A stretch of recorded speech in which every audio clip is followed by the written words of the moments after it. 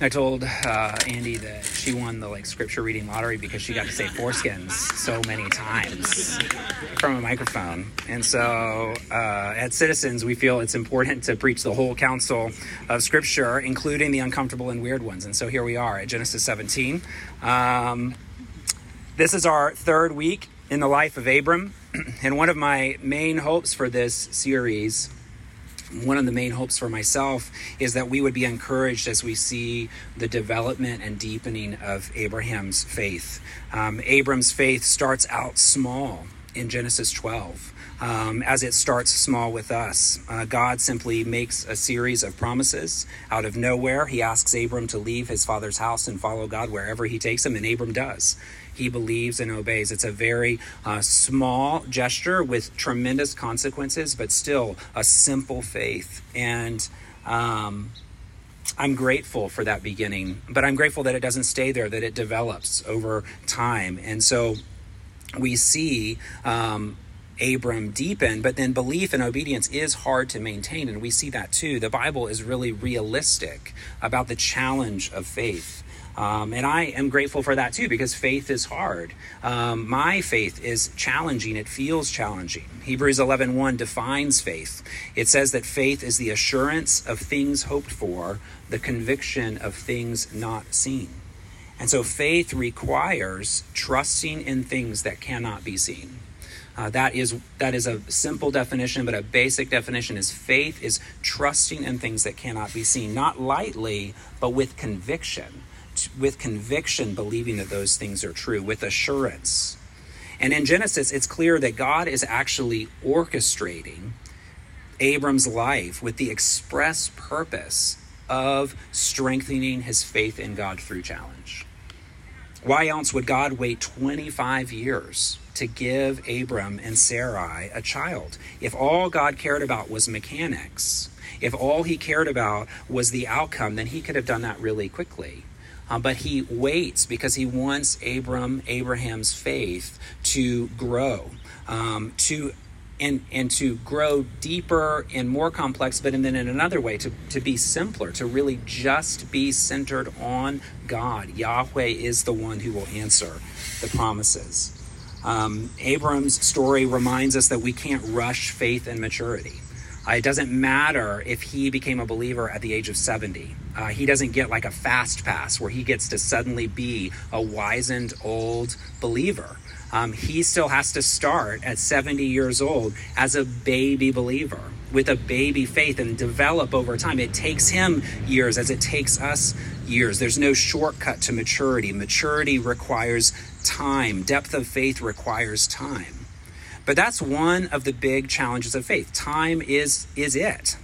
Abram reminds us how hard waiting is on faith, that God often calls us to wait.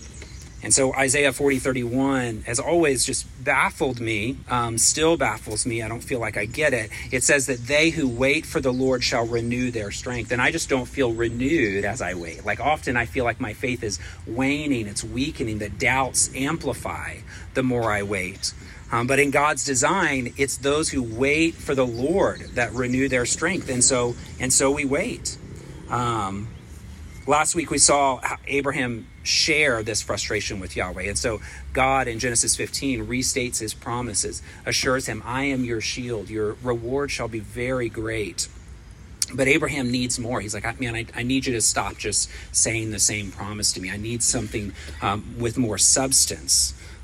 15:2, Abram said, O Lord God, what will you give me? For I continue childless, and the heir of my house is Eliezer of Damascus. 15:8, but he said, O Lord God, how am I to know that I shall possess it? At our midweek gathering, I was appreciative. I think it was Shane who said, man, Abram's not being rebellious here. He's just asking for help. I believe, help my unbelief. We don't need to read disrespect in Abram's tone here. He's just genuinely pleading, I want to believe you. I want to trust you. What will you give me to help me trust you? And God is faithful to that. To help Abram hold on, he establishes a covenant with him and supports that covenant with a ceremony. And just to recap, so to catch us up if you weren't here last week, here's one commentator's explanation of that ceremony. If you remember, Abram cut up some animals and set them alongside, and they were supposed to walk through it. And so this commentator, at the conclusion of a covenant agreement, it was sometimes the custom for the parties to walk between the pieces of a torn up animal. And this served as a kind of acted out curse. What they were saying was, if I break the covenant, may I be torn to pieces like this animal. But in God's covenant with Abram, only one of the parties passed between the pieces, God himself in the form of a blazing, smoking torch. This was a totally one-sided covenant. It depended entirely on God for its fulfillment. Do you see how amazing this was? God, the ever-living one, was saying, I would rather be torn apart than see my relationship with humanity broken, the relationship that I have promised to establish through Abram's descendant. It's a wild ceremony. It's a wild promise that God would put everything on the line for Abram. Nothing would stand in the way of human redemption, not even Abram himself. Some people describe this as an unconditional covenant, so that as God walks through the path alone, not asking Abram to walk through it with him, this shows us that God's relationship with and love for Abram is unconditional. That no matter what Abram does, God still loves Abram. God will save him even if Abram remains unfaithful, and that this is grace. Grace is unconditional love. But that's not exactly true. That is oversimplified. Abram's story, taken all together, shows us that God's love for Abram is not strictly unconditional. Because if Abram fails to remain faithful, he will not be saved. What Andy read this morning was that if he did not circumcise, did not receive circumcision, if anyone in the camp did not receive circumcision, they will be cut off from the covenant. They would be cast out. And so there are conditions Abram must meet to remain in relationship with God. So that if Abram refuses to follow God and obey him, if he tires of it, if he decides to do his own thing, God would be released from his promise to bless him. And we can see that condition later in Genesis 22, after the near sacrifice of Isaac, which we'll talk about more in depth next week. But God says to Abram, after Abraham almost sacrifices Isaac at God's command, God says in verse 16, by myself I have sworn, declares the Lord, because you have done this, and have not withheld your son, your only son, I will surely bless you, and I will surely multiply your offspring as the stars of heaven and as the sand that is on the seashore, and your offspring shall possess the gate of his enemies. Because you have done this, because you have been faithful, because you have proved your love for me, because you have proved your trust for me, I will bless you and multiply you. If the promises were unconditional, then how can God speak this way? He wouldn't. It seems that if Abraham had refused to sacrifice Isaac, which would have been a totally reasonable thing in many ways, to think like, oh, I just can't do that. That's too much. If he had refused, then Genesis 22 implies that God would have clearly not blessed him and withheld blessing from him. And this shows that Abraham's blessing was conditioned on his continued faithfulness, even exceptional faithfulness. Now, how do we reconcile that with the rest of the story? Because when I preached on Genesis 12, that part of it was that God just promised it. He didn't ask Abraham to do anything. He just said, go and I will bless you. I'll take care of it. I will make you fruitful. I will make you a blessing to the nations. In Genesis 15, Yahweh walks alone through the halved animals. And if Abram didn't participate in that ceremony because God was the one who would do it. And so how is God's blessing still conditional on Abram's obedience? Well, it is still conditional. God expects Abram to remain faithful. Salvation is by faith, through grace, not of works. But the difference is that God has taken it upon himself to guarantee that Abram meets that condition. He will work such in Abraham's life that Abraham will be faithful. And so Ephesians 2, you are saved by grace through faith, not of works. And that faith itself is a gift of God. I will give you the faith that you need to remain faithful. God himself will make sure Abram is faithful. And so do you hear the difference there? That it's not unconditional. It's not truly conditional. It's a more complex relationship. He's not eliminating the requirement that Abraham obey God to receive his blessing. He's eliminating the possibility of failure. That ultimately Abraham will succeed. And we see that in his life. We're amazed at Abraham's faithfulness at the end of his life, which is not there at the beginning. But Abraham still must obey. God, like an all-good and all-powerful father, will make sure he obeys. Picture a boss who hires you to do a job that you are completely incapable of doing. And it's not because he owes you anything. It's not because he sees some spark in you that, man, I think you can be an asset to me or anything like that. It's just because this person, this boss, has set his heart on you. You are the one he wants for the role. Now, what are the boss's options if he wants you but you're incapable of fulfilling the role? He could just pay you and let you do nothing, right? Either letting the job remain undone because the boss doesn't really care about it, or doing the job himself and just letting you receive the benefit where you just sort of loaf around. But there's not really any glory in that story. Like, that's not a beautiful story. That's not a good and true, loving story. Isn't it more glorious, more beautiful, more loving? If we were to turn that story into a movie and if we were writing it, we would have the boss working with you, working alongside you, laboring and teaching and mentoring you for however long it takes until you're actually competent and able to do the job. So that both you are proud and he is proud. And isn't that what we want for ourselves? Isn't that what the boss would want? And so when God, the ultimate boss, right? God is the ultimate boss, the master, the King of Kings. When he calls Abram to be his son, a royal son representing him before the world, an ambassador for Yahweh, he calls him to do the job well. He wants him to do it well. He envisions him and his descendants flourishing and the world flourishing through him. And God's not going to settle for anything less. For Abram's sake or for God's sake or for the world's sake. And so God labors with Abram for years and years and years with his people for millennia so that they would be the people that he created them to be. God patiently shapes circumstances so that his faith is strengthened, so that he could finally say at the end of his life, because you have done this, I will bless you. You know, the New Testament talks about, Paul going and receiving the word, well done, my good and faithful servant. God will be able to genuinely say that over you. He will genuinely say that. He won't be lying. He won't be being extra nice. He'll be able to say, well done, my good and faithful servant. And we'll be able to say back to him, all glory to you. All glory to you, that is really true. It's because of you. And that's the relationship. That's the covenant relationship that God's after. Unconditional love is just too simplistic a description for God's covenant with Abram. God's relationship with Abram is much more than that. The covenant of salvation requires faithfulness from both parties, but God, in his mercy, guarantees man's faithfulness.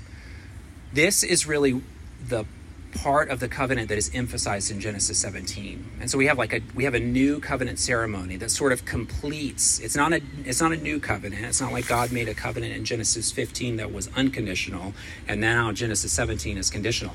It's all the Abrahamic covenant. But we sort of get two parts to it. And so Genesis 17 really highlights the call for Abram to remain faithful. And you can hear that in the way it begins. Verse 1, when Abram was 90 years old, the Lord appeared to Abram and said to him, I am God Almighty. Walk before me and be blameless, that I may make my covenant between me and you. You can hear the condition in that. Walk before me and be blameless, so that I can make this condition, or this covenant with you, and may multiply you greatly. Genesis 12 lays out God's call. Genesis 15 emphasizes God's grace, that God would make Abram fruitful. And Genesis 17 emphasizes Abram's faithfulness. Before God speaks in Genesis 17, the narrator reminds us that where we are in the story, and so we should back up and what's the context, what happened in chapter 16 between 15 and 17. So Abram is now 99 years old. He'd walked with God for 24 years. 24 years, he still didn't have the promised son. And that's wild. Many of us haven't been Christians long enough to be able to pray for something for 25 years. We don't know what that's like. Some of us do. Only Abram in the story, it's hard to remember because we sort of see the whole thing, but Abram at this point in the narrative probably had stopped praying for a promised son because he thought he had it. He thought he had a promised son. In chapter 16, we learn about the birth of Ishmael, Abram's son by Hagar, Sarai's slave. And so you flash back 13 years. Sarai, Abram's wife, was tired of waiting for a son. She was 76. Abram was 86. And it just seemed like, man, we're not going to have a son the normal way. And so she came up with a new plan. Chapter 16, verse 1 and 2. Now Sarai, Abram's wife, had borne him no children. She had a female Egyptian servant whose name was Hagar. And Sarai said to Abram, behold now, the Lord has prevented me from bearing children. Go in to my servant. It may be that I shall obtain children by her. And Abram listened to the voice of Sarai. And as shocking as this is to us, this would have been a normal pre-Jewish ancient Near Eastern practice. It wouldn't have been uncommon. And Abraham listened to Sarai. And so after Abram had lived 10 years in the land of Canaan, Sarai, Abram's wife, took Hagar the Egyptian, her servant, and gave her to Abram, her husband, as a wife. And he went into Hagar, and she conceived. Now, this episode gets worse as we move along, but we already know, it's already pretty obvious that this is a bad idea, that this is not God's idea, first of all. If this was God's plan, like, why didn't he do this earlier? Like, it didn't feel like this is what we're waiting 10 years in Canaan for someone to realize, oh, why don't we do this really normal thing that everybody does? Like, that's not really any hint that we got. We got the hint that God was going to do something miraculous, and this is not miraculous in any way. God wasn't just waiting for Sarai to have this idea. And it's also clear in the text that Sarai has just grown impatient. She doesn't receive this as from the Lord. She's tired of waiting. She blames the Lord for her infertility. And really, she should blame him. He is the one who has the power to change. But she doesn't take up her grief with him. If she had taken up her grief with him, maybe it would have gone like Genesis 15. Where God would have responded in an encouraging way. But rather than taking her frustrations to God, she just goes around him and takes matters into her own hands. And the thing is, it works. Her idea works. Abram at 86 has a son. Hagar becomes pregnant. Abraham will finally have a son, but it backfires on Sarah. Genesis 16:4, when Hagar saw that she had conceived, she looked with contempt on her mistress. And Sarai said to Abram, may the wrong done to me be on you. I gave my servant to your embrace, and when she saw that she had conceived, she looked on me with contempt. May the Lord judge between you and me. But Abram said to Sarai, behold, your servant is in your power. Do to her as you please. And then Sarai dealt harshly with her, and Hagar fled, ran away from her. It's hard to know exactly the dynamics at play here, but regardless, it's toxic. This is a terrible situation, right? And so you don't know if Hagar, a young Egyptian woman, was resentful because she had been objectified, forced to marry and have sex with an 86-year-old man so that he could have a son. Maybe that is what Hagar is. Maybe that's where her contempt is. Was Hagar resentful because she was still treated like a servant, even though she's technically a wife now? She's been promoted to one of Abraham's wife, and not only that, a favored wife, because she's the wife who was able to deliver the son, and Sarai is left. Sarah thought she could gain a son through Hagar, but that's not how polygamy works, right? She didn't gain a son. Abram gained a son. Hagar had a son, but Sarah is left childless. She still remains childless. Polygamy is a terrible institution. It's forbidden by God's law. It leads to the objectification of women. And like so many objectifying institutions, it often pits one victim against another. And so that's what you have here. Whereas the man sort of like comes apart and says, oh, it's not my problem, it's your problem. And they're left to deal with it. It's a terrible institution. Should not be practiced. It is practiced throughout the world. It should not be practiced in any way. There are also clear allusions in this story to the Exodus experience, right? It's the reverse, where Sarai, the Israelite, is abusing and oppressing the Egyptian slave girl. So that would have been super surprising to the Israelites who heard this story. They would have realized that this story is from their past, that they weren't so different from their Egyptian oppressors. Regardless, though, as you read this, we don't know exactly like all the dynamics at play. It's very clear that this is not the way Abraham is supposed to be. This is not the way God's chosen people are supposed to act. And this is why God appears to Abram, reminding him to walk before me and be blameless. Remember the terms of the covenant. When I called you, I specifically told you that you were to be a blessing to those around you, that the nations were supposed to learn who God was through your behavior. And you have this Egyptian slave girl in your house, and she is not learning who I am and what I am like. And so by that standard, this is an utter failure. But as in the Exodus, so here, when man fails to care for the marginalized, God does swoop in. God cares. God hears. So verse 7, the angel of the Lord found Hagar by a spring of water in the wilderness, the spring on the way to Shur. And he said, Hagar, servant of Sarai, where have you come from and where are you going? She said, I am fleeing from my mistress Sarai. The angel of the Lord said to her, return to your mistress and submit to her. A harsh, hard command. It takes a great deal of faithfulness for Hagar to return. The angel of the Lord also said to her, I will surely multiply your offspring so that they cannot be numbered for multitude.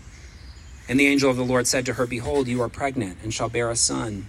You shall call his name Ishmael, because the Lord has listened to your affliction. It means God hears. He shall be a wild donkey of a man, his hand against everyone, and everyone's hand against him. And he shall dwell over against all his kinsmen. And so she called the name of the Lord who spoke to her, you are a God of seeing.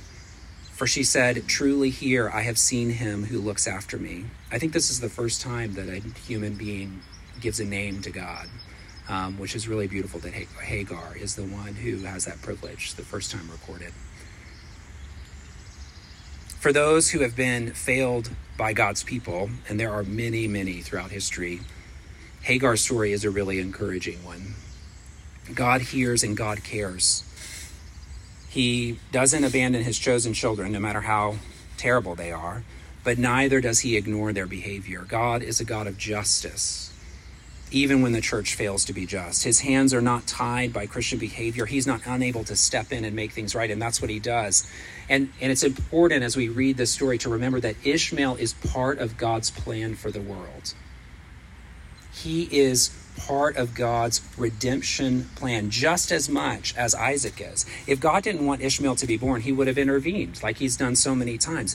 But God had plans for Abram through Ishmael. Ishmael's circumcised. He receives the sign of the covenant, right? He's a true child of Abraham. Ishmael and the 12 princes and peoples who descended from Ishmael are loved by God. He receives a prophetic blessing. God assures Hagar that Ishmael would be a wild donkey of a man, which means that he'll be free in a way that you're not free. You are a slave now, but your child will be free, and his people will be free.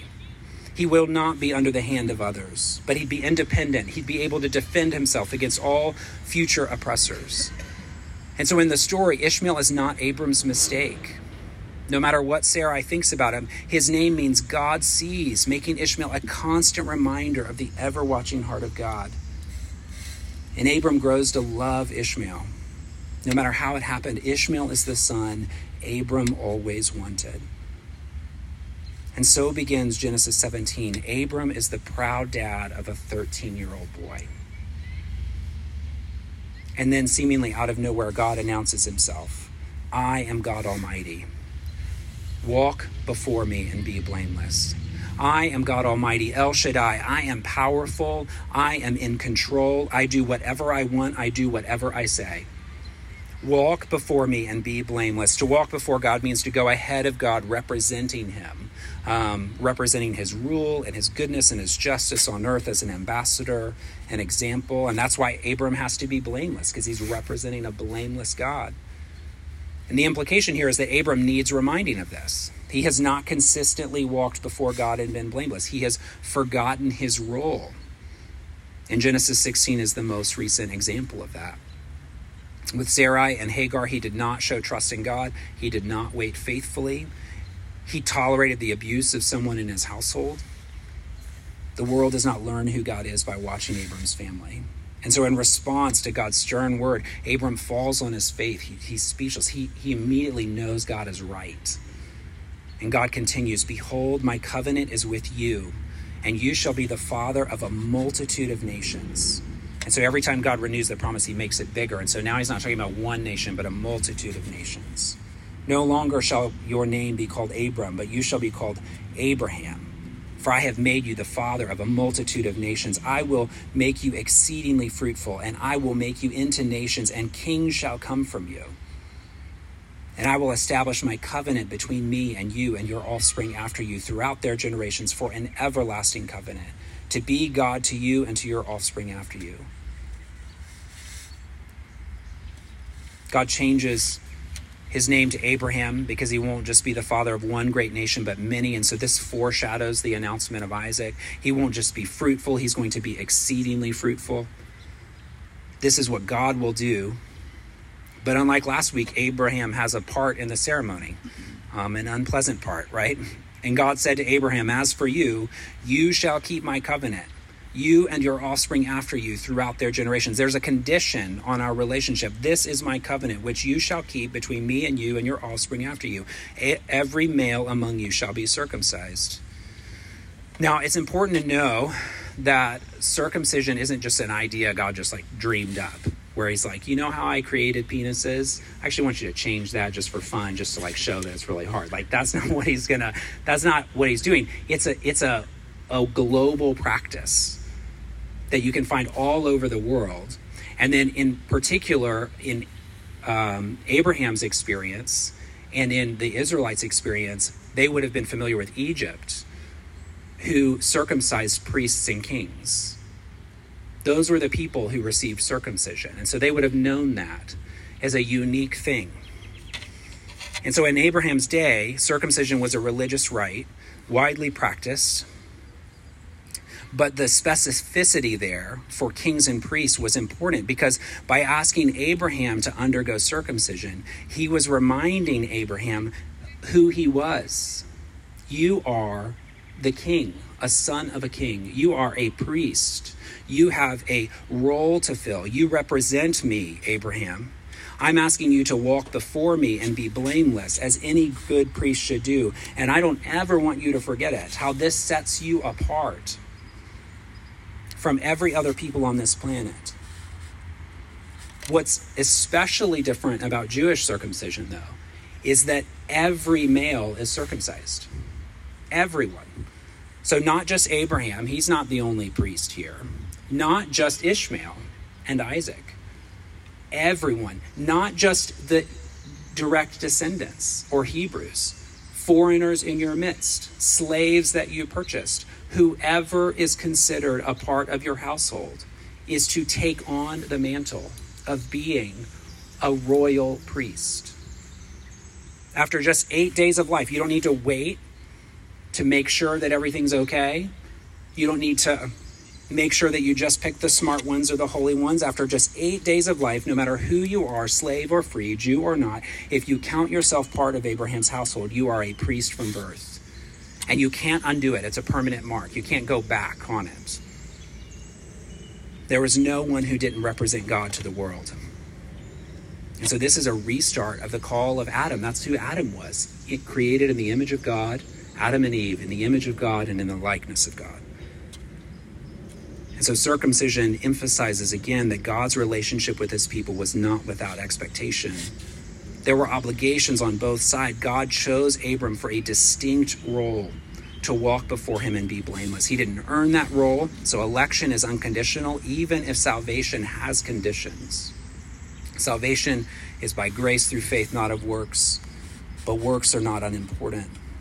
God is blessing Abram to be a blessing, and circumcision makes that blessing more specific. He is to intercede for the nations to God, and he is to implore the nations on God's behalf, appeal to the world for God. So far, Abraham hasn't said a word. He's humbled, sober, chastened, ready. But God keeps talking, and this is where Abram pipes up. God said to Abraham, "As for Sarai, your wife, you shall not call her name Sarai, but Sarah shall be her name. I will bless her, and moreover, I will give you a son by her. I will bless her, and she shall become nations. Kings of peoples shall come from her." And so circumcision obviously emphasizes the importance of it's a rite that's only applied to men, but then Sarah and women come to be a part of this too. Kings of peoples shall come from her. She is a queen. And this surprises Abraham, though. Abraham fell on his face and laughed and said to himself, "Shall a child be born to a man who is 100 years old? Shall Sarah, who is 90, bear a child?" And Abraham said to God, "Oh, that Ishmael might live before you." Abraham had moved on from the hope of a son through Sarai. He had moved on hoping for a miracle. He had stopped hoping for a miracle, settled for Ishmael, the mundane ways of the world. And Ishmael was fine. He was a great kid. Why can't Ishmael be the promised one? But God says, no, but Sarah, your wife, shall bear you a son, and you shall call his name Isaac, which means God laughs. It means laughter. "I will establish my covenant with him as an everlasting covenant for his offspring after him. As for Ishmael, I have heard you. Behold, I have blessed him and will make him fruitful and multiply him greatly. He shall father 12 princes," so not kings, but princes. He's still a big deal. "But I will establish my covenant with Isaac, whom Sarah shall bear." And so remember how God begins chapter 17. I am El Shaddai. I am God Almighty. And what is almighty about Sarah's scheme to get you a son through Hagar? There's nothing almighty about that. That's not how God works. That's not how humanity will be redeemed. God gets no glory from such earthly schemes. He gets glory from miracles. He gets glory from choosing Abraham and Sarah. He gets glory by creating life from death. He gets glory from laughter. That's the kind of redemption that he's after. A redemption that we would laugh at, because we can't believe it. And that's why he waits for 25 years from his initial calling, because he wants it to be clear to Abraham and to us that God saves when nothing else will. Peter Gentry writes, "The reason for the 14-year lapse between chapter 15 and chapter 17 is that Yahweh wants a covenant relationship in which Abraham really knows and understands who God is and is faithful and loyal in precisely that level of understanding. Not until Abraham has tried everything in his own strength and is completely powerless will he know God is El Shaddai." And so this is the way of faith, waiting for the Lord to do what only he can do. Not settling for human effort, human schemes, human ways, but waiting for God to fulfill his promises his way. Waiting for God to make us laugh in joy. And while waiting, to live as ambassadors, to faithfully walk before the Lord and to be blameless. It's still the call of Christians, and so with the New Testament, circumcision passes as a requirement. It's not a requirement for every person who joins into the church. But what Paul talks about is the circumcision of heart, the circumcision of soul, that we're still supposed to be a priestly people, a royal priesthood, living blamelessly before others, pointing people to the reality of God. It's a call we're unequipped to carry out on our own, but God has promised to make us able. He will finish the good work he began in Abraham. He will finish the good work he began in us. All our failures are taken care of in Jesus, who died for sin so that he could fulfill his duty as judge and take up his joy as father. And so this isn't quite unconditional love in the way that our world will often speak it. But isn't it better? Isn't it better, the best of both worlds? Because it's a perfect love which drives out fear, because there's no condemnation. Christ has taken on all our sin. And so we are free. There is no condemnation for those who are in Christ Jesus. But then with this condition of faithfulness, this condition that comes with a promise that I will finish the work. That means that salvation has no fear, but it also offers hope that we can change. We can be changed. We can be renewed. We can be holy. We can be clean. We can be healed. We can be instruments of God and agents of peace. God will do that work in us as he has done with Abraham. And so when we think about the gospel of grace through faith, do we want God to love us unconditionally, meaning that he doesn't really care? If you continue in brokenness and sin, he doesn't really want you to do anything. You're fine just the way you are. Or do you want God to love you so much that he labors alongside you? Like a good father, changing you into who you were created to be, calling you into his service. Which is the better love? This is the better love. Let's pray.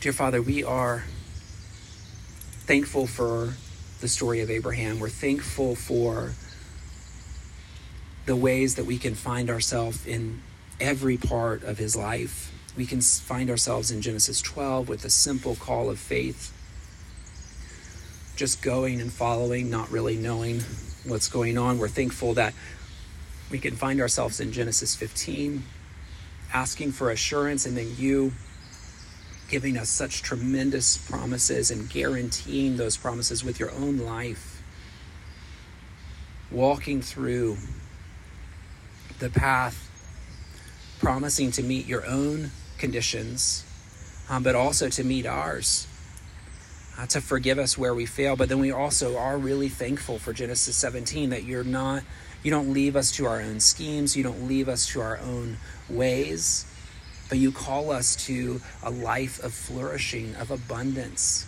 of holiness and purity. You call us, of all people, Abraham, of all people, after so much failure, so much embarrassment, but you're not embarrassed. And you still call him and say, walk before me. I want you to represent me before the world. Be blameless. Father, help us to respond like Abraham and to immediately do what you ask us to do. To humbly step into this world that's so much bigger than we can handle. But by grace through faith, we're able to stand in it. Because Jesus stands ahead of us and in us and with us and behind us. We pray all these things in Christ's name. Amen.